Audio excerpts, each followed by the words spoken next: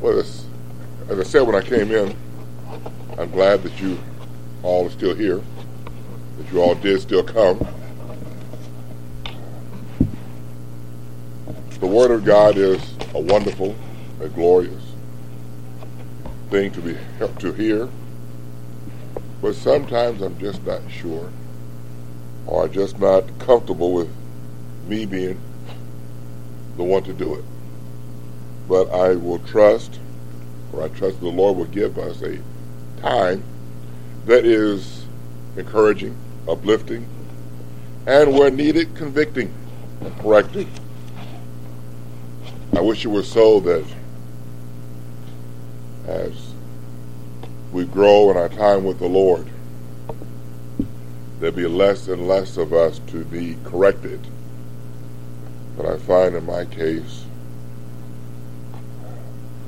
the correction is just as much needful now as it was 20 years ago. Might be different things to be corrected, but there's still things that need to be corrected. The list never seems to end. But I am thankful. I am encouraged by this opportunity to be here with you. And I do trust that your pastor's wife will be given safe travel, and the Lord will quickly strengthen and raise up Brother Mark and his family as they're dealing with this virus that just does not seem to want to go away. But I don't believe that the Lord is unaware of what's going on. I do not believe that he is asleep. And I do not believe that this last 2 years has been in vain or there's no purpose. I am quite concerned this morning about the issues and things going on in Russia and Ukraine. I'm not a historian, but from what history I do understand, this kind of looks like the 1930s again in Europe. And the Lord had his place in that. The Lord had his purpose in that. The Lord has his purpose in what's going on now. So again, let us not be discouraged or downhearted or fearful. Our God is on the throne. He is well aware of all that's going on. He has known us from before the foundation of the world. He purposed us to be his. He purposed us to be here this morning. And what the Lord purposes will come to pass. So with that, we need to be of good courage. There's nothing to be despondent about. Open your Bibles, if you would, this morning to the book of Ephesians, the 2nd chapter. I'd like for us to read the first 5 verses, but we'll be concerning ourselves primarily with verses 4 and 5. But before we go to our reading, go again to the Lord in the word of prayer. Our Father, this is a day that you have made. May we truly rejoice and be glad in it. May we rejoice in your great salvation. Rejoice in your mercy and your grace. Rejoice in your great salvation. Rejoice, Father, in all that which you purpose to give, all that which you have given, and all that which, Father, you have purposed not to give. You who know the end from the beginning. You who know what we need better than we shall always provide that which is needful. We pray, Father, a blessing upon this congregation, this pastor, that you'll watch over him and his wife as they're traveling, that they might come back rested, and once again encouraged and uplifted to carry on the work that you've given them here. But now as we meet together, May we be encouraged and uplifted in your word. For Christ's sake, amen. Again, Ephesians chapter 2, beginning at verse 1, down through and including verse 5.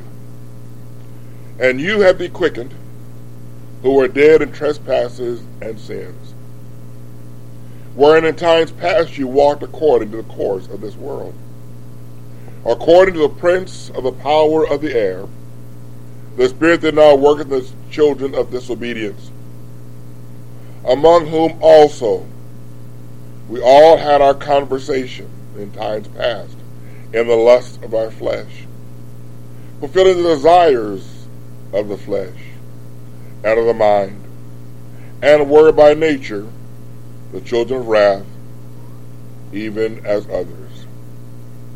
But God, who is rich in mercy, for his great love wherewith he loved us, even when we were dead in sins, hath quickened us together with Christ. By grace ye are saved. The Apostle Paul, writing to the Ephesians, reminds them of a few things. He reminds them of their sinfulness. He reminds them of their disobedience. He tells them in verse 3, among whom also we all had our conversation in times past, in the lust of our flesh, fulfilling the desires of our flesh and of the mind, and were by nature children of wrath, even as others. I'm afraid sometimes that we that have been believers for some time begin to think that we're a little better than everyone else. We think that we're drastically different from everyone else. We think that other people ought to look to us for an example. But in reality, we're just like them. We have the same lusts, same desires, the same fears, the same ideas. What makes the difference is not us. What makes the difference is our God. The word "but" I do not usually care for. I may have mentioned this to you before. I worry when I talk to someone and I say, this is what the scripture says. And they tell me, yeah, but. But's always make me a little nervous.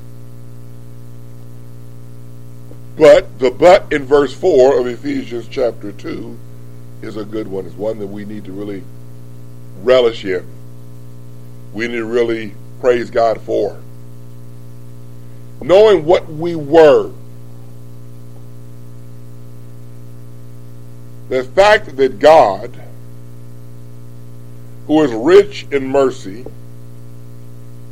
for his great love wherewith he loved us. We weren't lovely. We didn't love God. We weren't his friends. We didn't desire to be with him naturally. Anyone that says they came from the womb and always desired to be with God,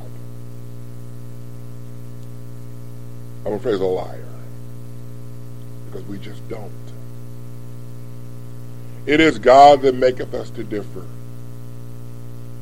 It is God that makes church members differ one from another. It is God that makes his people differ from the rest of the world. It is God. It is based in his mercy and his great love that he had towards us. Then Paul recaps verse 3 in verse 5. Even when we were dead in sins, hath quickened us together with Christ. See, the state of those in verse 3 are dead. We were dead. and our trespasses and sins and our lusts and our desires. But it was the mercy and the grace of God that saved us. And I want to, for a bit, consider the mercy of God. That will be primarily our topic for this morning. The mercy of God.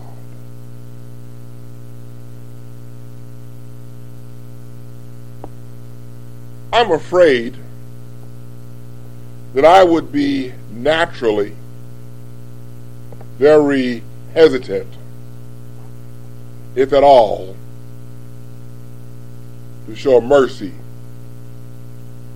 upon a person or upon a people that cared nothing for me. A people that I gave life to. I give the sun, the rain, the stars, the seasons. I give them a world in which there's a great opportunity for them to grow, to enjoy the pleasure of the earth. And all I ask is to honor and to obey me. I am the Creator. If I had that in myself,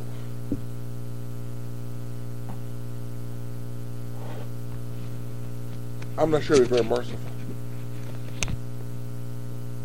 I'd be very likely leaning towards more of a vengeful spirit towards them. You know, the wrath of God is spoken of quite often in the Scriptures. And there's a wrath of God. There's wrath in God. God is not always pleasant.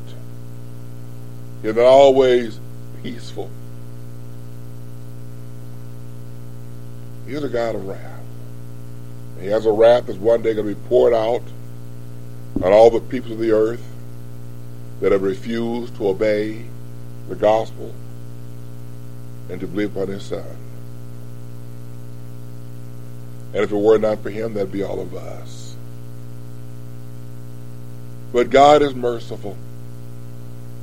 If you would, in your Bibles, look at the book of Titus, chapter 3 and verse 5. Not by works of righteousness we have done, but according to his mercy he saved us by the washing of regeneration, and the renewing of the Holy Ghost. Paul told the Ephesians, by grace are you saved.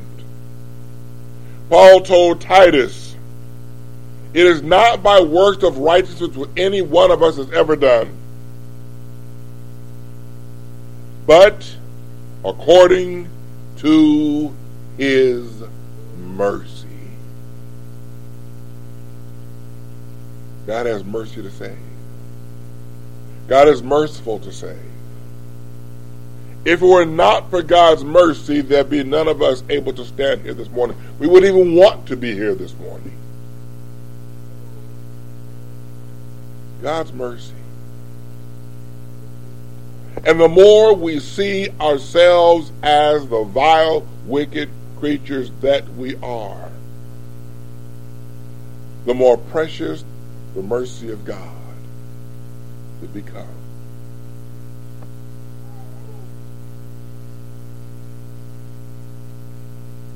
It's a sad thing to begin to think that we're so good that God needed us. We needed God's mercy. We need God's mercy every single day, every moment of the day. How often do you sit down at the end of the day and think, why did I make that comment that I made earlier today? Why did I think that thought that I thought earlier today? Why was I so quick to get angry? Why was I so slack in my service today? We need God's mercy, because we are yet a pitiful creature. We are yet a creature of no strength. The book of Psalms speaks much of God's mercy. In the 106th Psalm, Psalms 106 and verse 1, praise you the Lord. Oh, give thanks unto the Lord, for he is good, for his mercy endureth forever. Praise ye the Lord. Give thanks unto the Lord. For number one, he's good.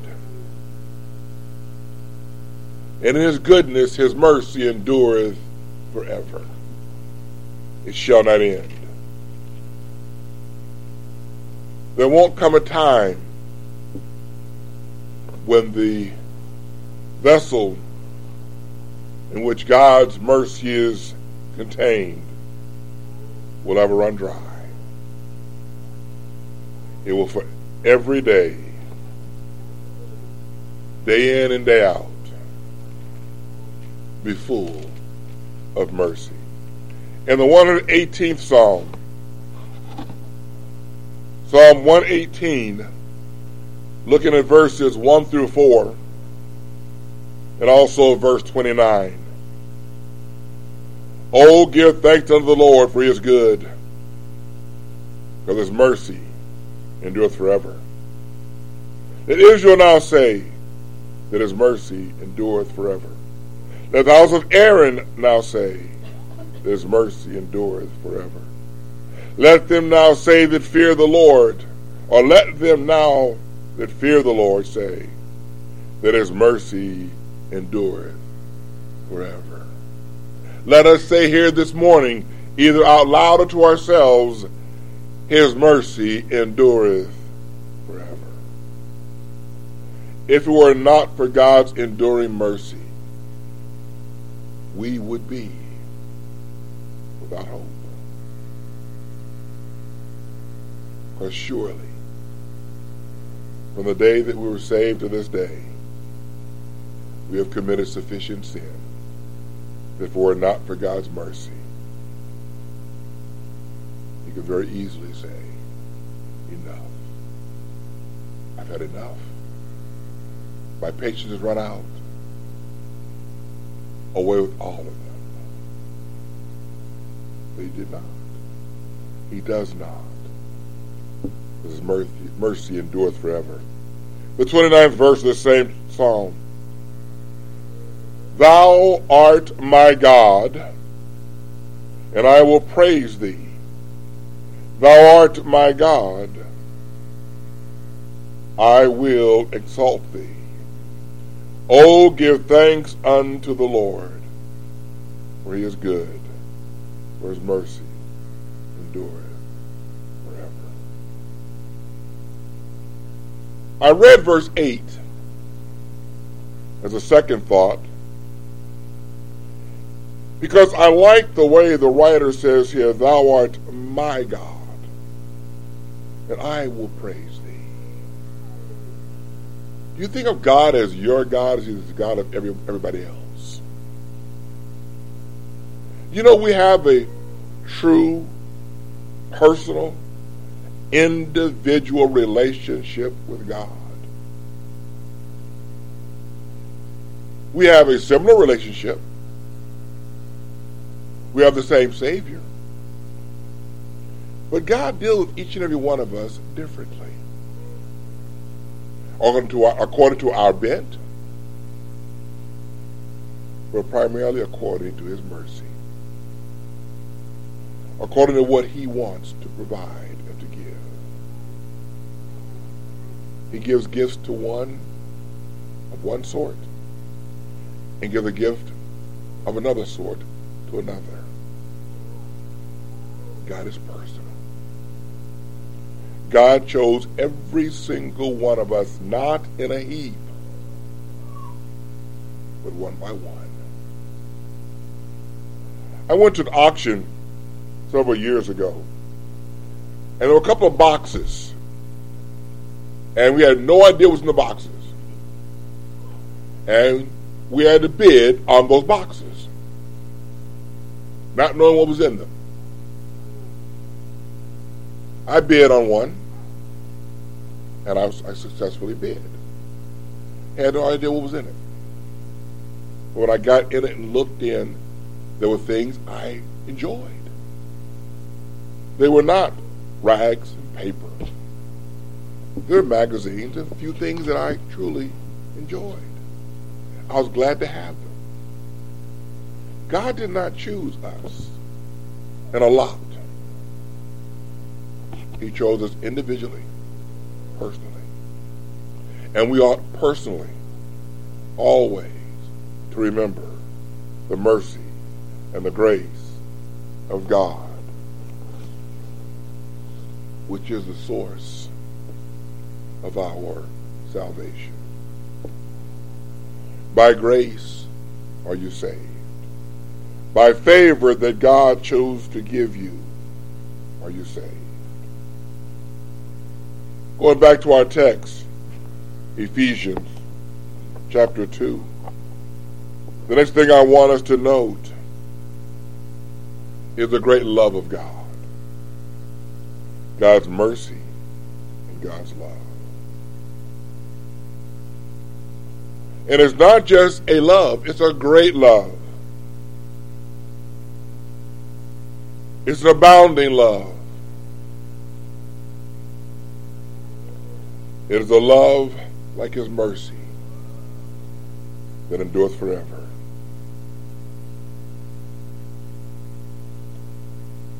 The great love of God is without measure.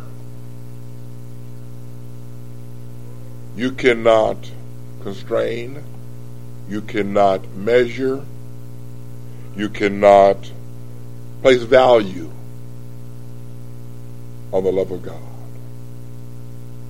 Because there is nothing on this earth that will ever surpass or outdo or outshine the love of God. It's a great love. And in that love,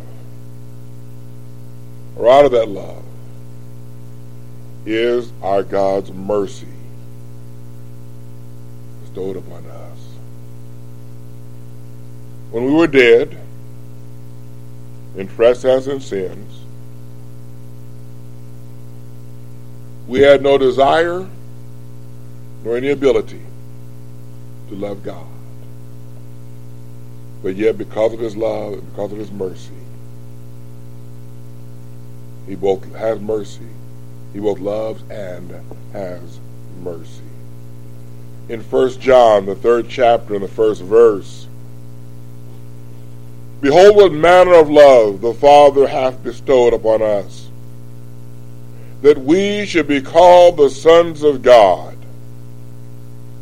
Therefore the world knoweth us not, because it knew him not. But why do we know him? Why do we love him? Because he first loved us. Your love began from the top down. Love began with God, not with us. We love him because he first loved us.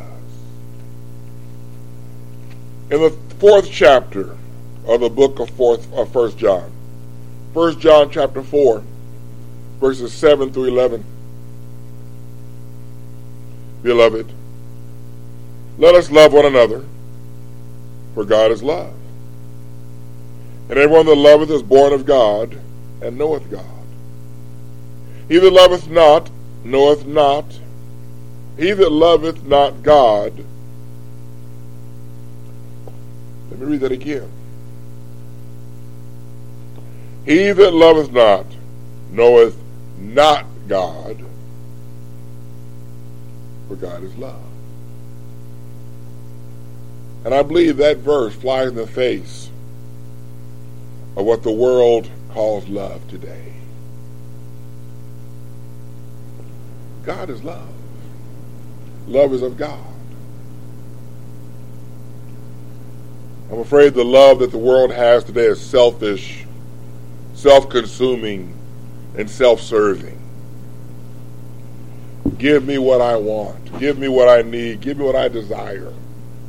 And I will love you. No, God is not quite that way. Verse 9, it goes on. In this was manifest the love of God towards us, because that God sent his only begotten Son into the world, that we might live through him.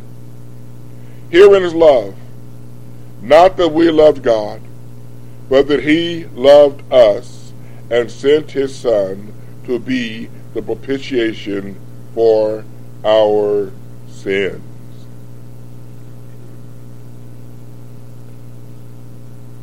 Beloved,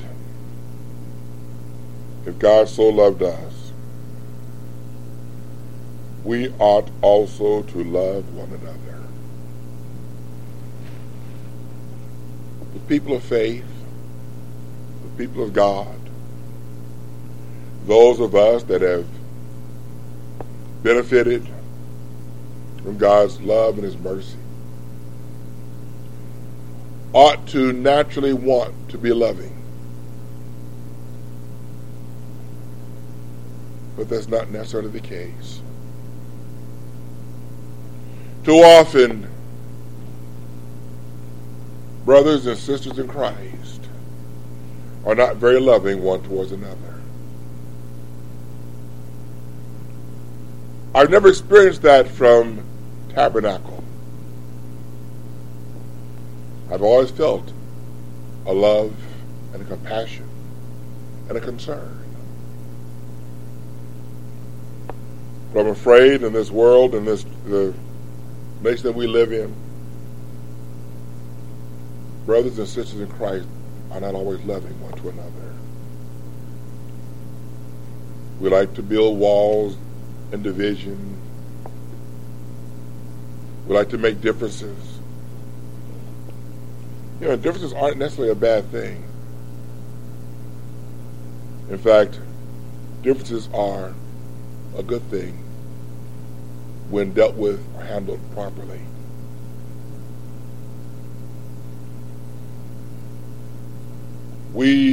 If God so loved us, we ought also to love one another. People of God should be the most loving people in the world, the most forgiving people in the world, the most merciful people in the world.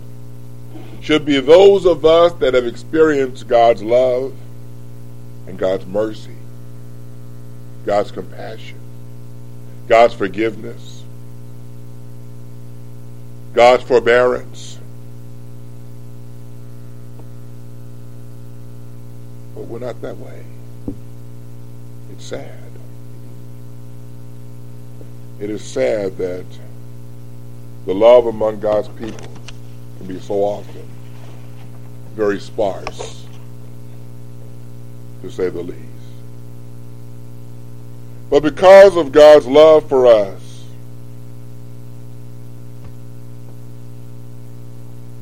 he made us alive. Those of us who were dead in trespasses and sin. And our sins were all against him. All the sins that we've committed have been against God. Like David said, against thee, thee alone have I sinned and done this evil in thy sight. Our sins are against God. When our first parents, Adam and Eve, decided to follow the behest and the leadings and the connivings of the serpent, It was God they disobeyed. We've all fallen in suit. Sinning against God, ignoring, defying His commandments, His laws, His way. And yet, He still saved us. When we were dead in trespasses and sins, He made us alive. Which means we were not alive until that time that we were born from above. Until that time that God sent forth His Spirit unto us and gave us life. Not the life of the flesh, because that we're still existing in. Different ages, but we're all still alive physically. But there was a necessity of a new birth. That's what Christ told Nicodemus. You must be born again. You must be born from above. Natural birth, natural life is not going to get you what you need. You need to be born again. You need to be made alive. The life that began at your conception will carry you only until your death. And once it's gone, that's it. But when we are born from above, the life that we live in, through, and by the gracious love of God would have no end. Now, what brought all of this together? Verse 5, Ephesians chapter 2. Even when we were dead in sins, hath quickened us together with Christ. He made us alive together with Christ. We have what we have in Christ. We have what we have because of Christ.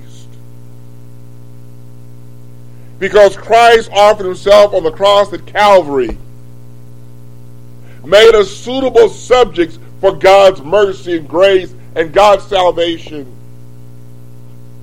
Were it not for the death of Christ, we would not have anyone who could stand before God on our behalf and secure our redemption, to secure our salvation, to be our propitiation, to be the one that creates peace between us and God,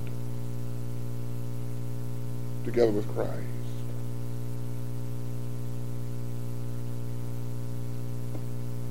We can never fully understand all we have in Christ. In Colossians chapter 2, I'm going to read verse 13.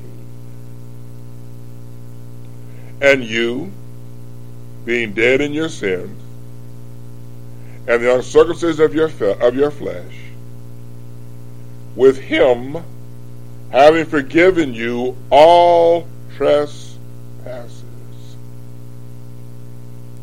With Christ, in Christ, through Christ, are all of our sins and transgressions forgiven. They're blotted out. They no longer hang over our head. Through Christ.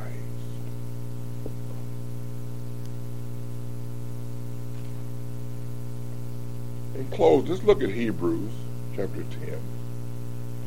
Hebrews chapter 10. And I want us to read verses 16 through 23.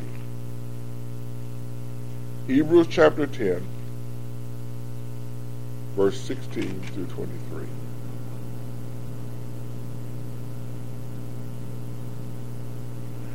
This is the covenant that I will make with them after those days, saith the Lord.